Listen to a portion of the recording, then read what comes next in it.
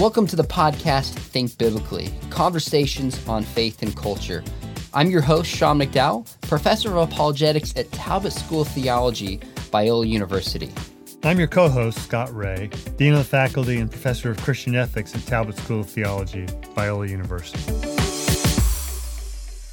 Today we're here with a Talbot professor of philosophy, Greg Gansel, who's written a fascinating book that we want to talk about called Our Deepest Desires. Greg, thanks for coming on, but let me start by asking you, tell us a little bit about your story. What led you just as a person, essentially, into caring about the life of the mind in Christian philosophy? Well, Sean, when I came to Christ as a high school student, it ignited some thinking in my life. I began to think about more and more of my life Christianly. And as I went to university and was involved in a campus ministry, I was challenged by the questions my fellow students were asking. And that sent me to reading any books I could find to figure out how do you answer the questions that people are asking. And that quest began in the early 70s, and it's continued to this day. You've written a book that I really love. I've told you this, again, called Our Deepest Desires, but it's different than a typical apologetics book. In fact, you say you're not trying to show that Christianity is true, but kind of that people would want it to be true. Tell us the thinking behind the unique approach that this book takes. Well, I've noticed that, to be honest, people do not care if Christianity is true. Most people have the idea that I'm pretty sure Christianity is false, and it's really good that it's false. And I wanted to challenge the second part of that. Nietzsche, in one of his works, makes the comment, what is decisive against Christianity now is our taste, not our reason. And he's making the point, it was a point he was happy about, that we get people to reject Christianity by making it seem awful or horrible or unrealistic or out of touch. And I'm trying to counter that part of the kinds of questions people are asking. Greg, I found this to be just a fascinating approach to articulating Christian faith. You say throughout the book, sort of the point of the book, is that our deepest desires as human beings are most at home in the Christian story as opposed to atheism. But just so we're clear, what would you say are the main elements of the Christian story? Yes, the way I like to think of it is this.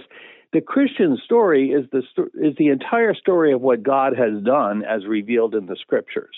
It begins with creation, right, which reveals who God is and what God's plans are. And he creates human beings in his image in order that we could have relationship with him and that we could be fruitful and multiply.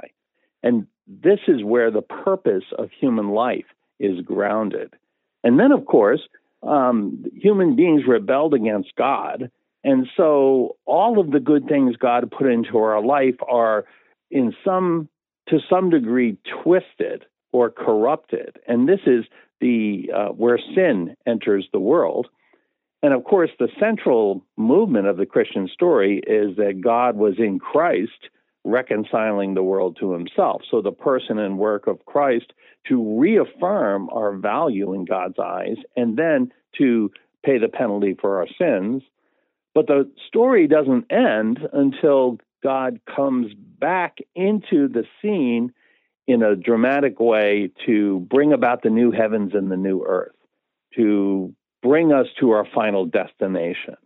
So the Christian view of history is that it begins with creation and it ends in the new heavens and the new earth when the kingdom of God has come in its fullness.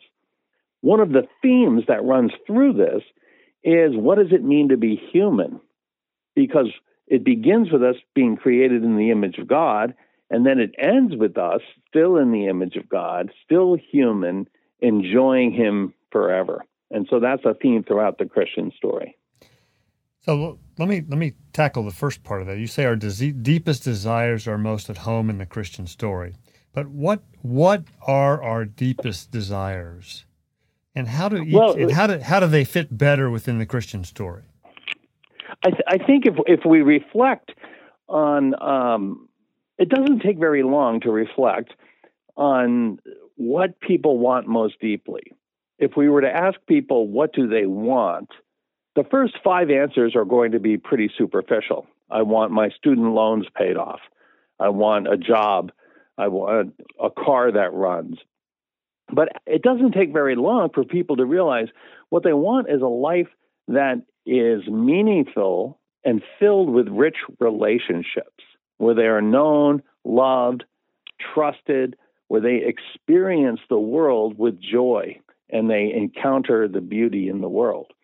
And reflecting on these things, I think they're very common among human beings. In fact, from believers to outright atheists to people in between, everybody has a longing for relationships, for love, for beauty, for freedom and meaning in life. So these are some of the desires. And of course, they make a lot of sense in a Christian story because God does have purpose for us. God made us for his own reasons. And so we flourish as we practice those reasons. And that has to do with how we live in relation to one another, how we live in relation to God, how we live in relation to the entire created world. Greg, you spoke to this apologetics leadership group I was a part of a few months back, and you talked about how tragedies reveal that our deepest desire as human beings is for relationship. And that was like a game-changing thought for me. Can you describe that and then kind of describe how relationship is at the heart of the Christian worldview in a way that it's not in other worldviews like, say, naturalism or pantheism? Well, it's again, it just takes reflecting on what happens to us in tragedies, or what matters most to us when we're shaken up. And it turns out that what matters most is our relationships. And in the book, I tell the story of some of the things that happened on 9/11, one of which is when this plane, United Flight 93, was in Pennsylvania, and they knew they had been hijacked and the plane was going to be crashed. Everybody ran to their cell phones to make one last phone call. And somebody in retrospect said, nobody called the office to check on work. When you know that this is my time, you want to make connections with the people who matter. So that's kind of evidence that when we peel back our superficial layers, it's our relationships that determine the quality of life. This is where we actually invest the most. Now, there are going to be some people who are exceptions to this, but it's pretty strongly shared among human beings, and it's part of how we were made. So the question when we talk about a worldview is, where do human beings and where do relationships fit in the worldview? So, for example, in an atheistic worldview, persons emerged by accident very late in history. And there's no reason persons came, no purpose behind human beings' existence. And so we're kind of against the grain of reality is what human life is about. In a Christian picture of the world, personhood is there at the very beginning because God is personal. And when he makes us persons, he's making us persons on purpose. So the fact that we're human beings and we flourish in relationships fits into the very purpose of the universe. All of our humanness fits with the grain of reality. Other worldviews, you mentioned pantheism.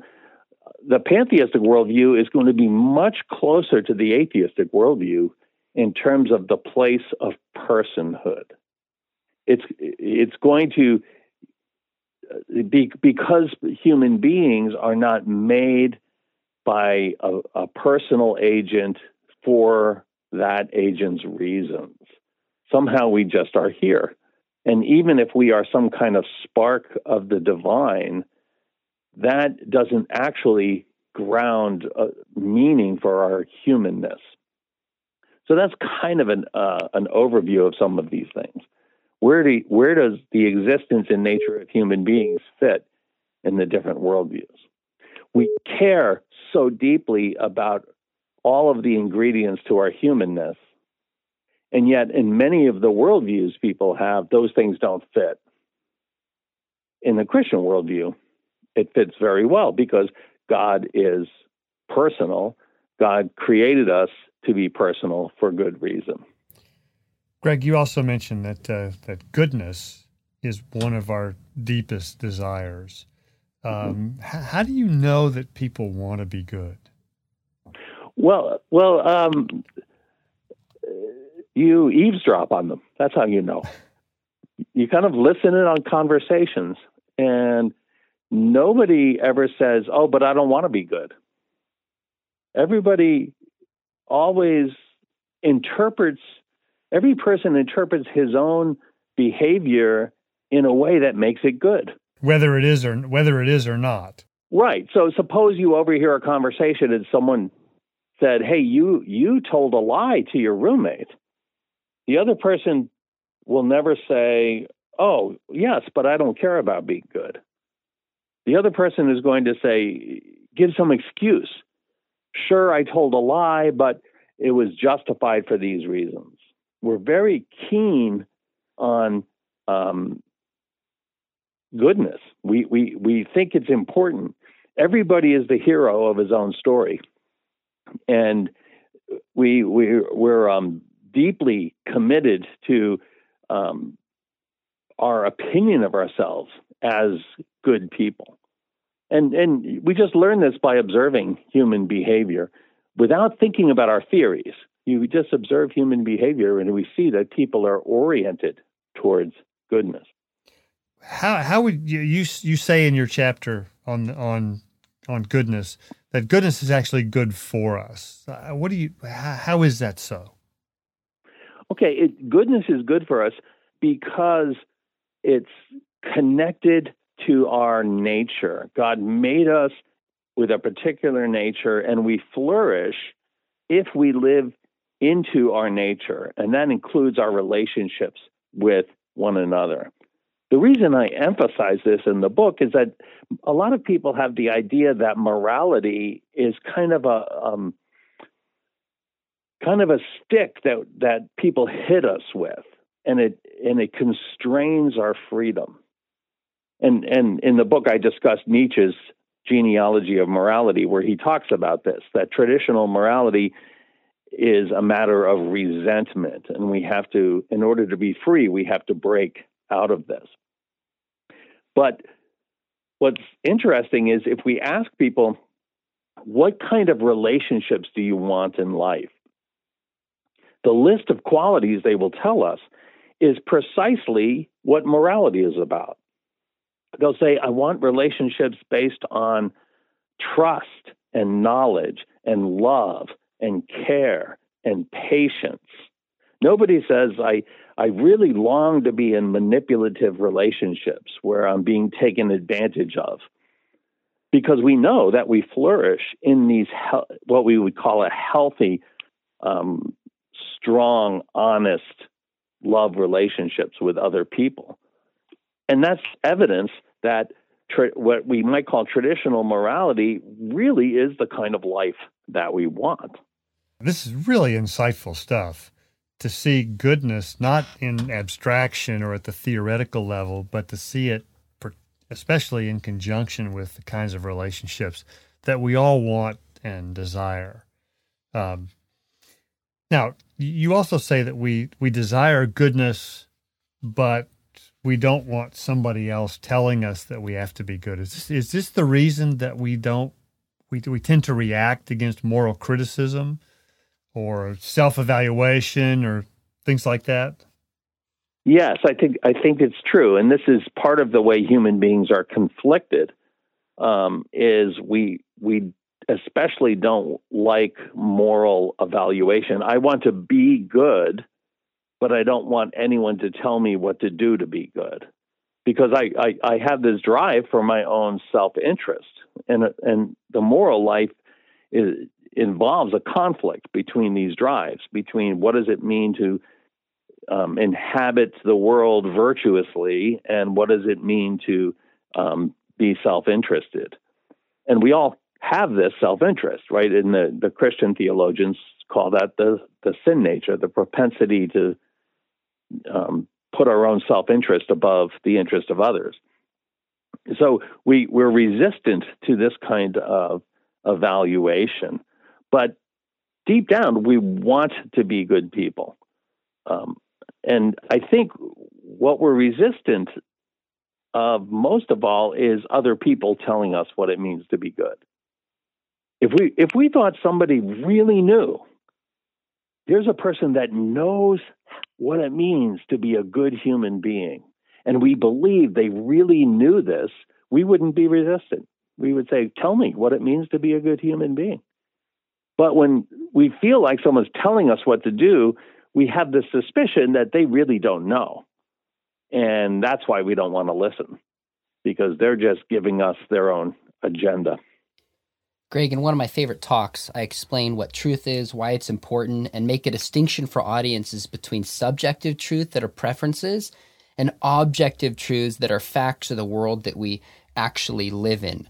Now, when I ask people questions about morality, somewhere between 50, sometimes as high as 90%, will say that morality is subjective or relative. Now, I don't think they really believe that, but that's the gut instinct response. When I make a claim about beauty, it's almost always universal. That people say, well, beauty is in the eye of the beholder. And people have such a hard time believing that there's such a thing as objective beauty in the world. And yet you have a chapter in here saying that people really want beauty. How do you reconcile those and make sense of, at least in my experience, there seems to be a tension?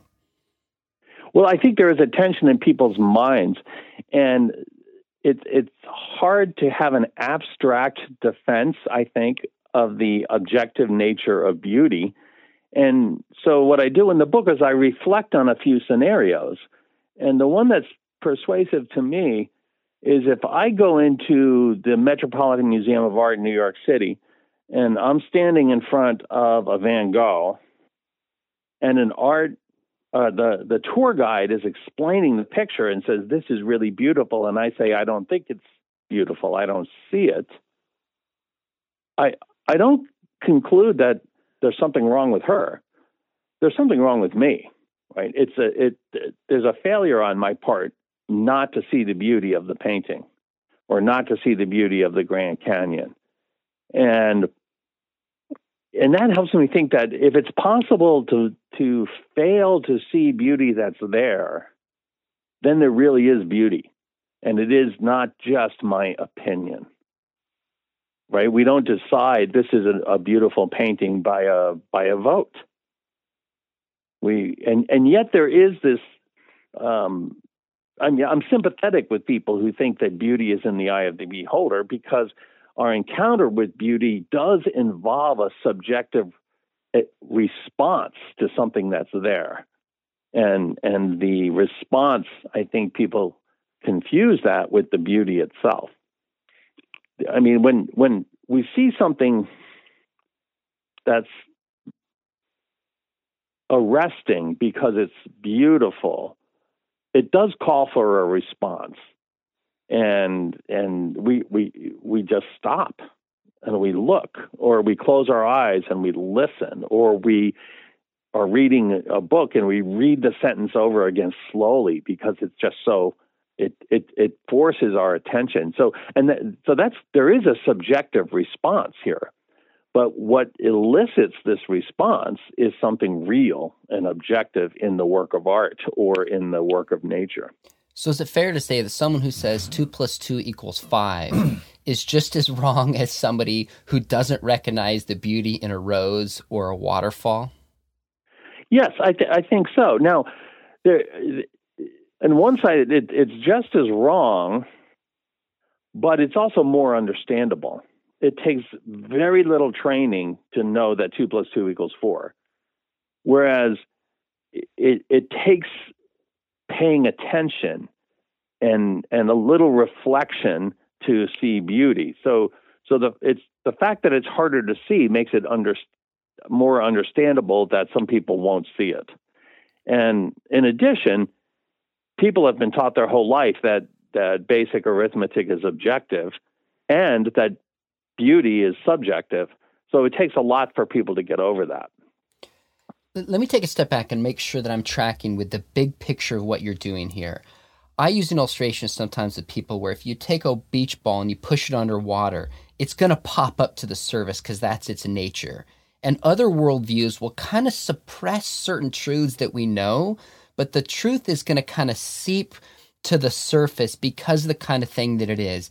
It seems like you're saying if we just help people understand deep intuitions that they have and they really believe about morality, about the value of persons, about the value of beauty, they would see that the Christian worldview matches their deepest desires. Is that essentially the 30,000-foot view approach that you're taking here?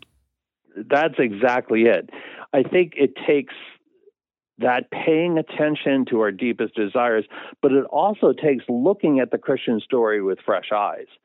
Because a lot of people think they understand the Christian story, and they think it's a very simplistic thing. It's very moralistic in the way that it's kind of telling us what to do. It's been dressed up in ugly dressing for them. So we need both to pay closer attention to our intuitions about what's really important and what we really value and what our aspirations are, but we need a fresh look at the Christian story. And I try to frame these things kind of in parallel and ask really big global theological questions about what brings freedom? Where does hope fit in? Where is beauty in the Christian narrative of God creating the universe? And looking at that narrative with fresh eyes allows us to see things that most people in our culture don't pay attention to because they don't reflect on the resources of the Christian story in this way. Greg, let me shift gears a bit. Sure. We've talked about goodness and beauty, and you also highlighted in the book that the pursuit of truth is one of our deepest desires. Yet that's a pretty countercultural idea today to the postmodern worldview that I think is pretty deeply entrenched in our culture. The postmodernist, I think, would insist that you're really talking about power, not truth, and to say that the pursuit of truth is one of our deepest desires. He said, you're just kidding yourself that that's the case. How do you know that people pursue truth as one of their deepest desires? And how would you respond to the postmodernists and their skepticism about truth? Yes, I mean, that's a good question. I mean, the reason I use it, I talk about truth in the section on freedom. So I had the section on persons, goodness, beauty, and freedom. I was thinking about having a section on truth, but because of all the things you say in our culture, people are very suspicious of truth.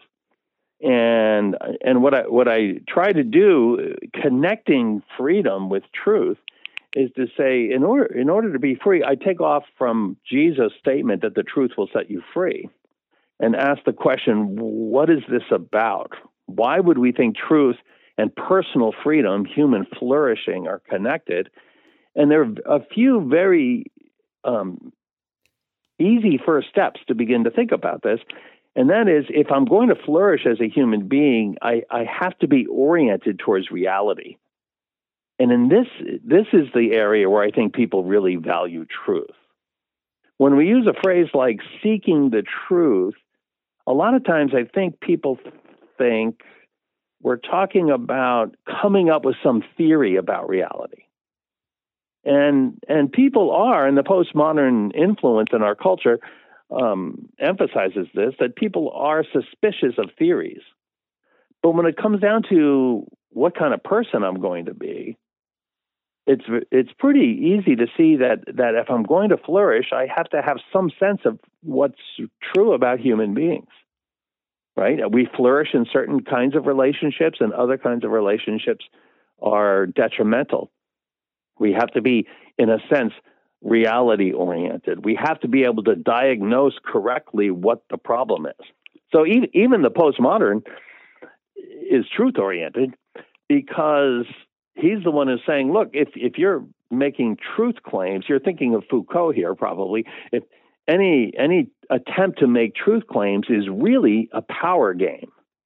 Well, he's just made a diagnosis, and it's important to him that it's true. So even the postmodern influenced people who are trying to resist truth talk often do so because they think truth talk leads to something bad, but that whole project requires an orientation towards reality. Does it really lead to something bad, or does it have to? Does it always, even if it might sometimes? At the least, I don't know if that makes sense. Yeah, at the least, they tend to get pretty annoyed when they are misunderstood. Yes, exactly. Right. If they're misunderstood, and it's a deep human desire to be understood. And so when I talk about truth there, I'm not just talking about coming up with theories, although that's part of the human quest, I think, but it's being oriented towards reality, which is a truth orientation. Greg, I've gotten to know you as a faculty colleague over the last few years, and I love this approach that you're taking in this book. And I would so encourage our listeners to grab a hold of your book, Your Deepest Desires. How would you suggest that people use this approach that you've taken in the book in articulating their own faith today? Well, that's a great question. There are several things. I mean, I wrote the book for non-Christians. I knew Christians would read it, but I was trying to think of something you could give to a secular professor as a conversation starter. And so that I frame everything around how can we begin a conversation with this. And I think the notion of conversation starting rather than ending a conversation is the first step in an approach. The second thing that could be helpful for people is to, as they read the book and think about it, is to realize that if you're a Christian believer, you are in the same boat as the atheist, because our aspirations are mostly the same. It's a much healthier and more fun strategy, in a sense, to be in the same boat with people and to say, look, we share these concerns. And it's much less of an us versus them mentality. It's like, well, let's think about what it means to be human. Tell me what you think. And where does being human fit into reality? Right? You have this view, you've told me you're a Buddhist or whatever it is. Where does being human fit into that? And I've got to figure out where being human fits into being a Christian. And we can use these as talking points. But we're in the same boat. So I think that's a second part of the strategy that I think can be really helpful.